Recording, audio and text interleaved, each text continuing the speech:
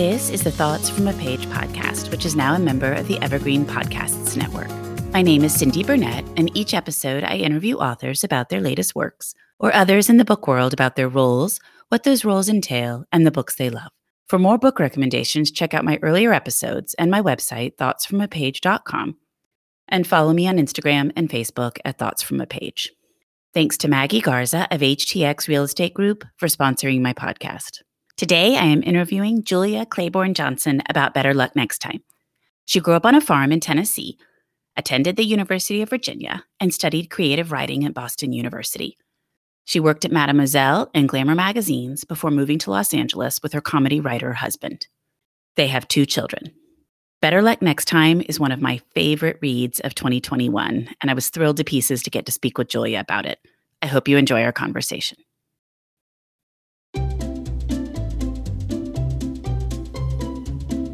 Hello, and welcome to Novel Conversations, a podcast about the world's greatest stories. I'm your host, Frank Lavallo, and for each episode of Novel Conversations, I talk to 2 readers about one book. And together, we summarize the story for you. We introduce you to the characters, we tell you what happens to them, and we read from the book along the way. So if you love hearing a good story, you're in the right place. Our 9th season is coming this fall. Tune in to hear from some of the all-time great authors, Charles Dickens, Jules Verne, F. Scott Fitzgerald, and more. Subscribe to Novel Conversations wherever you listen to podcasts.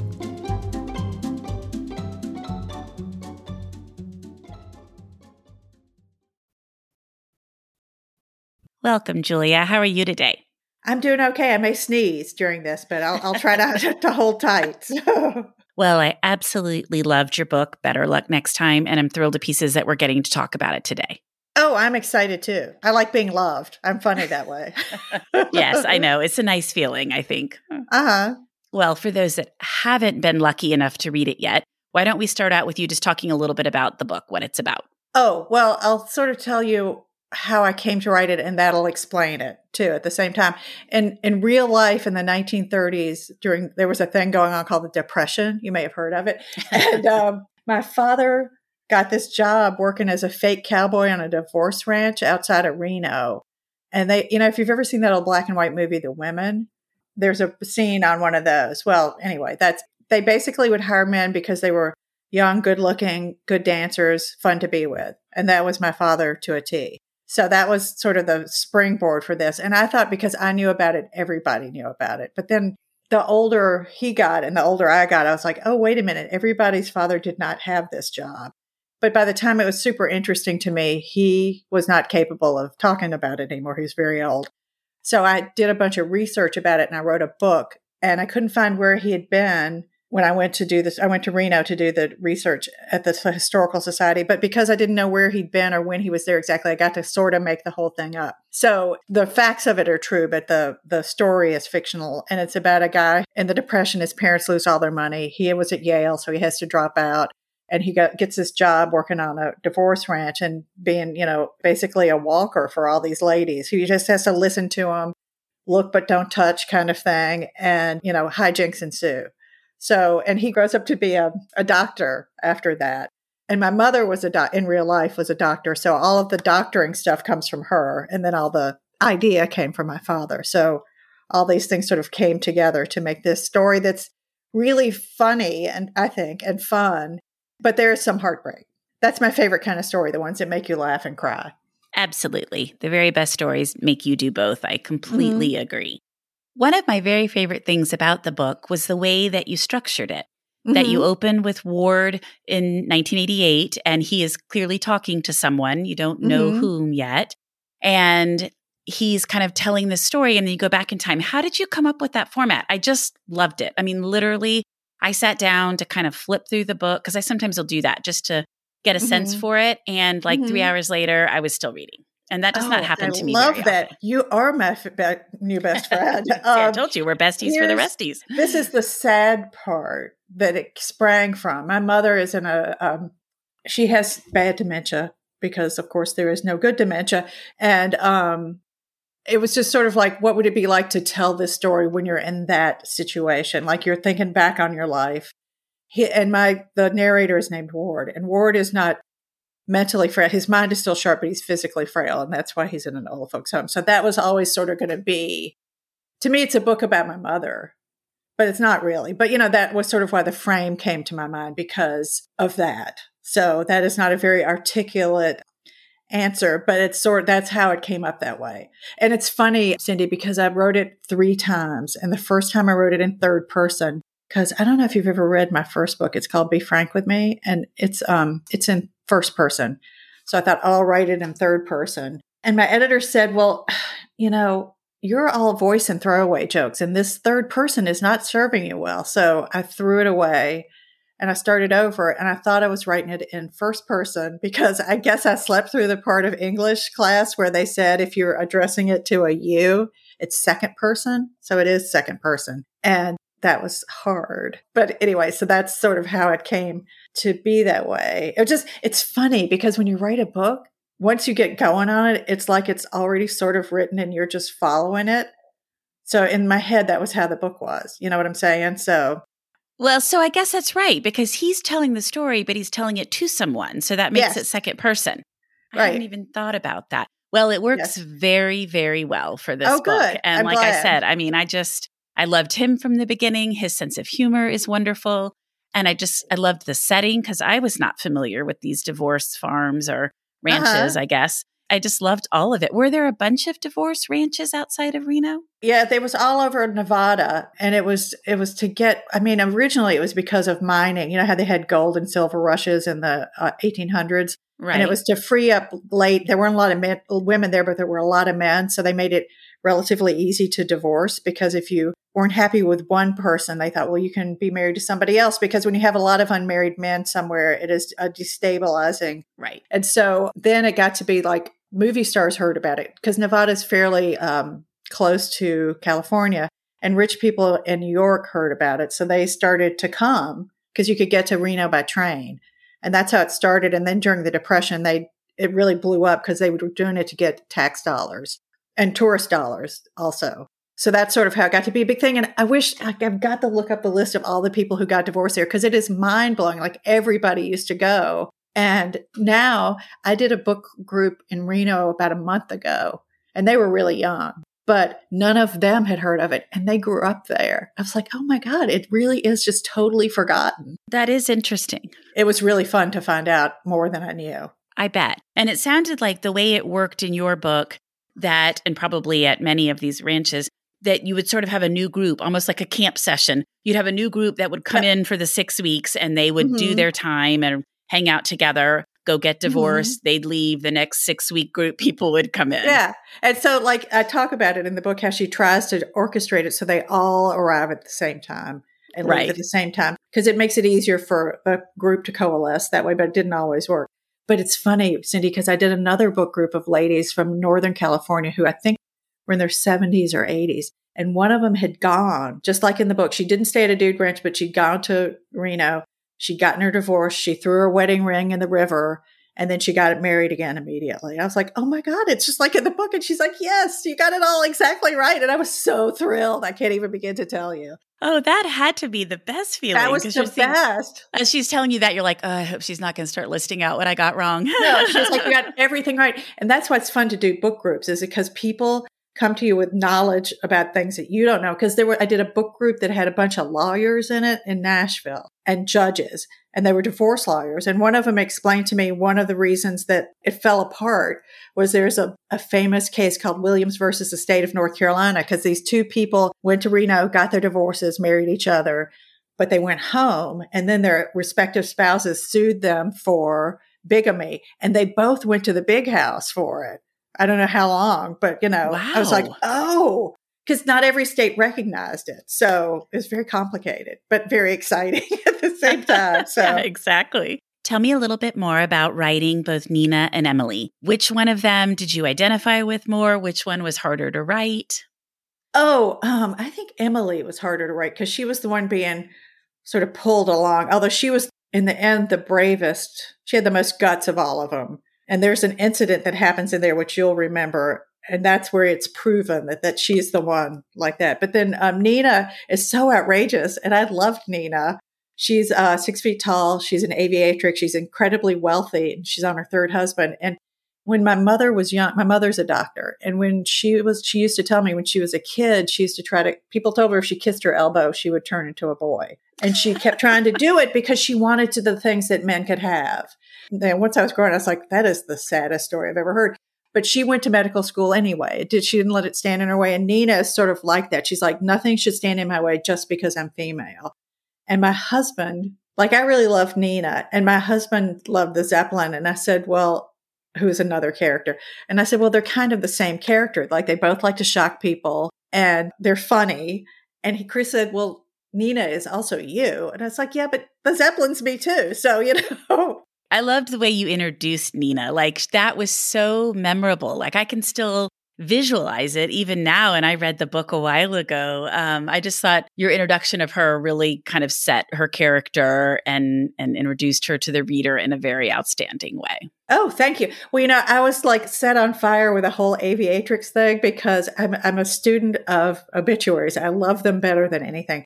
And I went to see this documentary about the New York Times obituary department. And it was called Obit. And they were talking about how they have all these files because they write the obituaries in advance for people that seem likely to die. They're either really old or they do something incredibly dangerous. So they showed the obituary they'd had the longest, which was for a woman named Eleanor Smith. And when she was 15 or 16, she flew her airplane under all the bridges around Manhattan.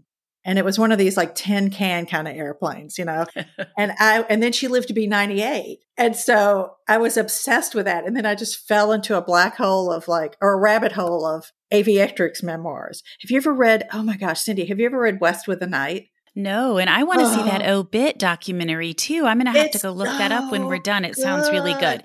But tell me about the book that you're talking about, because I have not even heard of it. Beryl Markham wrote it in the 1950s. Oh, maybe? Yeah, I know her. So she was the first person, male or female, to fly from Europe to America versus America to Europe, like Lindbergh did. And the blurb on the thing was from Hemingway. It's like, she writes better than all of us. And I read it and I was like, yes, she does. She's amazing. So it's a memoir of being a pilot. And she also raced horses. So I read that. I read The Spirit of St. Louis. I read every book I could find that was a memoir of a pilot or a female pilot, more than male. But I did read The Spirit of St. Louis. And so then I was like, these people had guts, because the things they flew were just like, they looked, well, there's one point where they talk about Nina's plane when Emily goes to see it the first time. And I had done a lot of research and I had decided what kind of plane she would probably have. And I went on YouTube and I found, because you can go on YouTube and find walk-arounds of things like for cars or something, so you can see what they really look like. I think it's either a gypsy moth or a tiger moth. Now I can't remember. And it had those the wings that folded back like Nina's did. And so he's like showing it to you. First of all, with the wings folded back, it looked like a soapbox derby card. I am not kidding you. It looked like if you, took a hammer to it, you could, bust it up into a million tiny pieces. So then he folds a wing out and he takes like a hinge kind of a thing of the size of your forefinger and puts that in a slot and then puts this teeny little strap like your watch band that snaps. It doesn't even buckle. And that's what holds the thing in place. And you're like, oh my God, I would never get in that death trap. And that's what I have Emily say when she sees it the first time. She's like, you can't believe people would fly these things. That's what I thought when I was reading about it. I was like, no way would I get in that. No way. But they thought everybody was going to have one. So that's why they made them with the collapsible wings so you could put them in your garage. I know you have one in your garage, right? I do, yes. Yeah. And I take it out all the time. Well, that's interesting. And that makes me think of Great Circle, because isn't Maggie Shipstead's new I haven't read it yet. I'm dying to read it. Yeah, I am too, but it is long. And so I just haven't had the time to sit down to tackle something that long yet. But I keep hearing how good it is. And it's about an aviatrix in the 1930s, I think. Yeah, and it was such a big thing. Like those rich ladies, they were just like, let me at it. I'm going to do whatever I want. Because they were set free by being so wealthy. And it was a really transformative time in society too, where they just come out of the roaring 20s where people would walk around basically with no underwear on under those dresses. And, they were like, the world has opened up to us. And then it sort of closed back down again. But, it was an exciting time. So it was an exciting time. And, it's interesting because I hadn't thought about it before, but with our current pandemic, people have mentioned how the 1920s followed the Spanish flu or the 1918 flu, whatever you want to call it. And that because everything was so shut down and the war, all of it, that then kind of led to these wild and crazy times. And I'm sort of curious to see if the same thing's going to happen now. Yeah. Buckle up, honey. I know, exactly. It's coming. I got to get ready. Well, I tell you, I'm ready for a little bit of it. I'm so tired of just sitting around, Yeah, indeed. Well, I love to talk about titles and covers. Those are questions that I ask almost everyone because I just think it's so fascinating, but I am particularly excited to talk about both of them with you. Partway through the book, you learn where the title comes from. Yes. And I just thought that was so clever, and it truly made me love the book even more. And then I think your cover is my favorite cover of the year. So I want to hear all about both. Oh, I'm very excited to hear that. Well, here's the thing. I mean, as a preamble, I will say that, my father, who worked on one of those ranches, had a first wife who was fantastically wealthy, who he must have met on the ranch. Because I don't know where else a young man who grew up on a dairy farm in West Tennessee in a tiny town would have met somebody who was fantastically wealthy. And he was her second husband of 6. So divorce was a good thing for him. His second wife, my mother, he was married to when he married her for the rest of his life, for like 40 or 50 years, however long it was. And I also have a second husband who I've been married to for 30 years now. So you can't have better luck the next time. So I liked that. So then I was reading the most famous divorce judge in Reno at the time was named George Bartlett. And he wrote a memoir, which I read, and I loved it. It was fabulous. When he would hit his gavel to set people free from their marriages, he would gavel and then he'd say, better luck next time. So that was very entertaining. And how about the stunning cover? The stunning cover is so great. A woman named Mumtaz Mustafa designed it, and she designed my paperback for my first book. And so if you ever see them next to each other, they look really great together, which is very exciting to me. And I just kept saying to my editor, not too cowboy, okay? Not too cowboy, because I didn't want people to look at it and go, I'm not in a Zane Grey frame of mind, because it's not really a cowboy story. It's a historic. I didn't even know it was historical fiction until they told me. I was like, oh, it's historical fiction. Okay. But it gets across the summer camp kind of vibe. And also there's a blonde woman and a dark haired woman, as are Nina and Emily. And Nina, who is the adventurous blonde tall one, has a bow and arrow on the cover. Which, I don't know if you've heard of this Cupid fellow, but he also carries a bow and arrow. The editor sent it to me and I went, oh, yes. Oh my God. So I was very excited about it. I mean, it is just beautiful. And I love the color green that the letters are in, all of it. I just think it's so well done. And it's so eye-catching, whether it's large or small. It catches my attention. The Nina character's elbow is over one of the letters. Did you notice that? I had not until you said it. I'm looking at it. I have it right here with me. And so I did not even notice that. I love that even more. That thrilled me so much, I can't even begin to tell you. So anyway. I would love to hear all about your writing process. Are you a pantser or a plotter? And then do you have a set time of day that you write? Do you write when you want to? How does that work?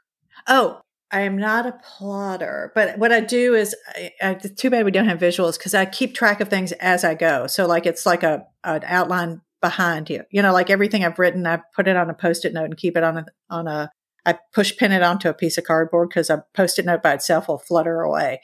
Right. Because the book is so long, it's hard to keep track of everything. And I have a very elaborate system that if you had visuals, it would be easy to explain, but it's hard to explain without it. For my first book, my kids were still fairly young. And so I would take them to school and then I would just write like crazy until half an hour before it was time to pick them up. And then I would lie down and take a nap because I found that was part of my artistic process, Cindy, because my brain would consolidate everything I'd done that day and sort of, move it around. And it would be better when I went back to it. But then for this one, I would just basically write all day. And, because I wrote 3 versions of it, it was a lot of writing. So the thing that I think separates a successful writer from somebody who doesn't succeed is the ability to dust yourself off. So my editor rejected the first version that was in third person because, like I said, she said it's not playing to my strengths. But instead of just giving up, I was like, all right, I'll start over. And then I wrote another version and turned it into her. She jokes because I tell this story so much, but it's fascinating to me. I turned in the second version and she said, I love the prologue. I hate the rest of it. Okay, that's hilarious. So did I. Like, I knew that the prologue was a lot better than the rest of it, but I needed her to say the rest of it isn't working because I kept saying, it's okay. It's working. So I threw the rest of it away. But this time I had 6 pages to start with instead of 0 pages, which made it a lot easier. And then because I'd been working on it for so long and I knew all the characters, I wrote that version of it in 8 months, but I could not have written that book in 8 months just from a dead stop. And also I typed all day long every day because I was so desperate to finish it. But, that was the thing is I was able to make myself keep going. And, my husband used to call me iron ass because when Richard Nixon went to law school, he knew he wasn't the smartest person there or the most talented. But the one thing he had that the others didn't was he could keep his bottom in a chair longer than anybody else. So they called him iron ass. So that's what my husband started calling me because I was just like, I'm not giving up. I hope the similarities between us end there. Well, when I think of Nixon, I think of you. No, I'm just kidding. Not at all. Not at all. Hairline, maybe. Well, but how about, when you wrote the first version, even though it was in third person, how many of those ideas or those characters, personalities, or things that are going to happen carried into your next one? It was very different. But there were characters who were, like, I know Maxwell Gregory was always the head of the thing, and Ward was there. And Nina and Emily were there, but there were other characters too. I can't even remember. It's like a bad boyfriend. You forget about as much of it as you can. Well, and I don't want to say anything about the ending because this is definitely spoiler free. But the only thing I will say is that I absolutely loved it. And it was one of those times, and this does not happen to me very often at all, when I just close the book and I just sit there, like I had tears in my eyes. And I was just like, I love this book so much. And my husband's like, what are you doing? Because I'm like staring off into space, holding the book. I just finished the best book and I just can't do anything but just sit here thinking about it for a little while. Oh my God. And then when I reviewed it before we talked today, I teared up again when I was looking at the ending. I was if only I could have heard this in the dark days where I thought, I'm never going to finish this book. I'm never going to finish it. Well, think of that next time when you're writing your next one. My editor would say to me, and she had many writers who were in the same pickle. She said the second book is the hardest one. Yeah. Because you aren't really confident yet. In your first book, you've been writing kind of all your life. And I found this to be true. And so one of her other authors is a woman named Heather Young, who wrote a really gorgeous book called The Distant Dead that came out in March 2020. That was a terrible time to have your book come out. And she and I knew each other. And so we would just like talk each other off the ledge all the time. And it turned out really great for both of us, so that was wonderful. So if you're a writer, you need to find your writer friends because there's really nobody else who can understand the particular hell of what you're going through, particularly with the second book. So I hear authors say that a lot, that finding your group of similar, like-minded authors, even if you're writing totally different things, just people that you gel with and you can bounce ideas off of each other or talk about the intricacies of publishing that, a lot of other people won't really understand. It's a long process. There's so much involved that having those people with you really helps. Oh my gosh. Yeah. Because Stephen Rowley, author of The Guncle in bookstores now, used to be a neighbor. And, when we met and we're like, oh, we live close to each other. So we would go on long walks through the neighborhood and just bitch and moan. And it was the best because, we both were struggling with the second books and then he's written 3 now. So I kind of don't like him anymore. So anyway, it was very helpful. Well, what about what you've read and loved lately? Oh, I have such a good book. And everybody I've thrust it on is like, oh my God, this is like the best book ever. And it doesn't sound like it would be that fun because it's about a woman who's incredibly depressed. But it's called Sorrow and Bliss, and it's by somebody named Meg Mason. And it's so funny, Cindy. And like my husband is not a reader of fiction. He reads like big, thick, boring to me, nonfiction books. And so I was reading parts of it aloud to him, which I don't think I've ever done in my life because I thought it was so funny. He's a comedy writer. I should say that. So like he is a connoisseur of comedy. And so I'd read parts to him. He goes, oh, it's like Nancy Mitford. And I don't know if you've ever read any Nancy Mitford books. The early ones, the 2 first ones she wrote are the funniest things you've ever read. And I was like, yes, she is. And so I've thrust that book to many people and everybody's like, oh my God, it's like the perfect book. So that's one. And Steve Rowley's book, The Guncle, is a delight. It is so funny. You've read it, right? I have. Oh, it is a delight. Yeah. I just interviewed him not that long ago, and I absolutely loved it. And I loved his second book too, The Editor. Oh, right. Yes. So he was editor when I started Better Luck Next Time. He was almost done with it. And I was so jealous that he was almost done. And then his original editor turned it down. And so he went to another publisher, and it turned out great for him. It was like the best thing ever. So, and his husband wrote a book called A Star is Born. Have you read that? I haven't, and I really want to, especially after I spoke with Stephen not too long ago. I need to.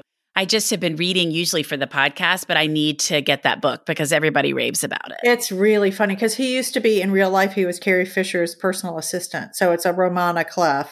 And it's super heartbreaking, for obvious reasons, but it's so funny.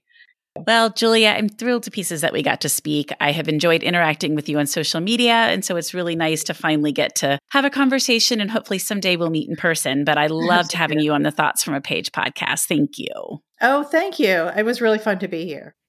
Thank you so much for listening to my podcast. If you liked this episode, and I hope you did, please consider joining my Patreon as a page turner. Follow me on Instagram at Thoughts from a Page.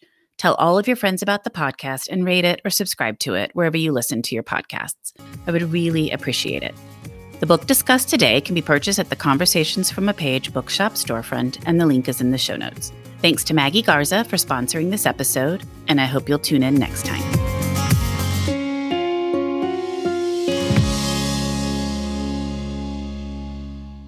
Hi, I'm Emma. And I'm Joe. And we're the Professional Book Nerds. 2 Mondays a month, we interview authors and talk about their upcoming books, what drives them, and their go-to order at the cafe. On Thursdays, we share recommendations and dive into topics readers face, like how do I actually read the books on my to-be read list? You can find the Professional Book Nerds podcast on Apple Podcasts, Spotify, or wherever you get your podcasts. Want to learn more about us? Our website is professionalbooknerds.com, and you can find us on Instagram, Twitter, and TikTok at ProBookNerds. We hope you'll come and listen, and as always, Happy reading.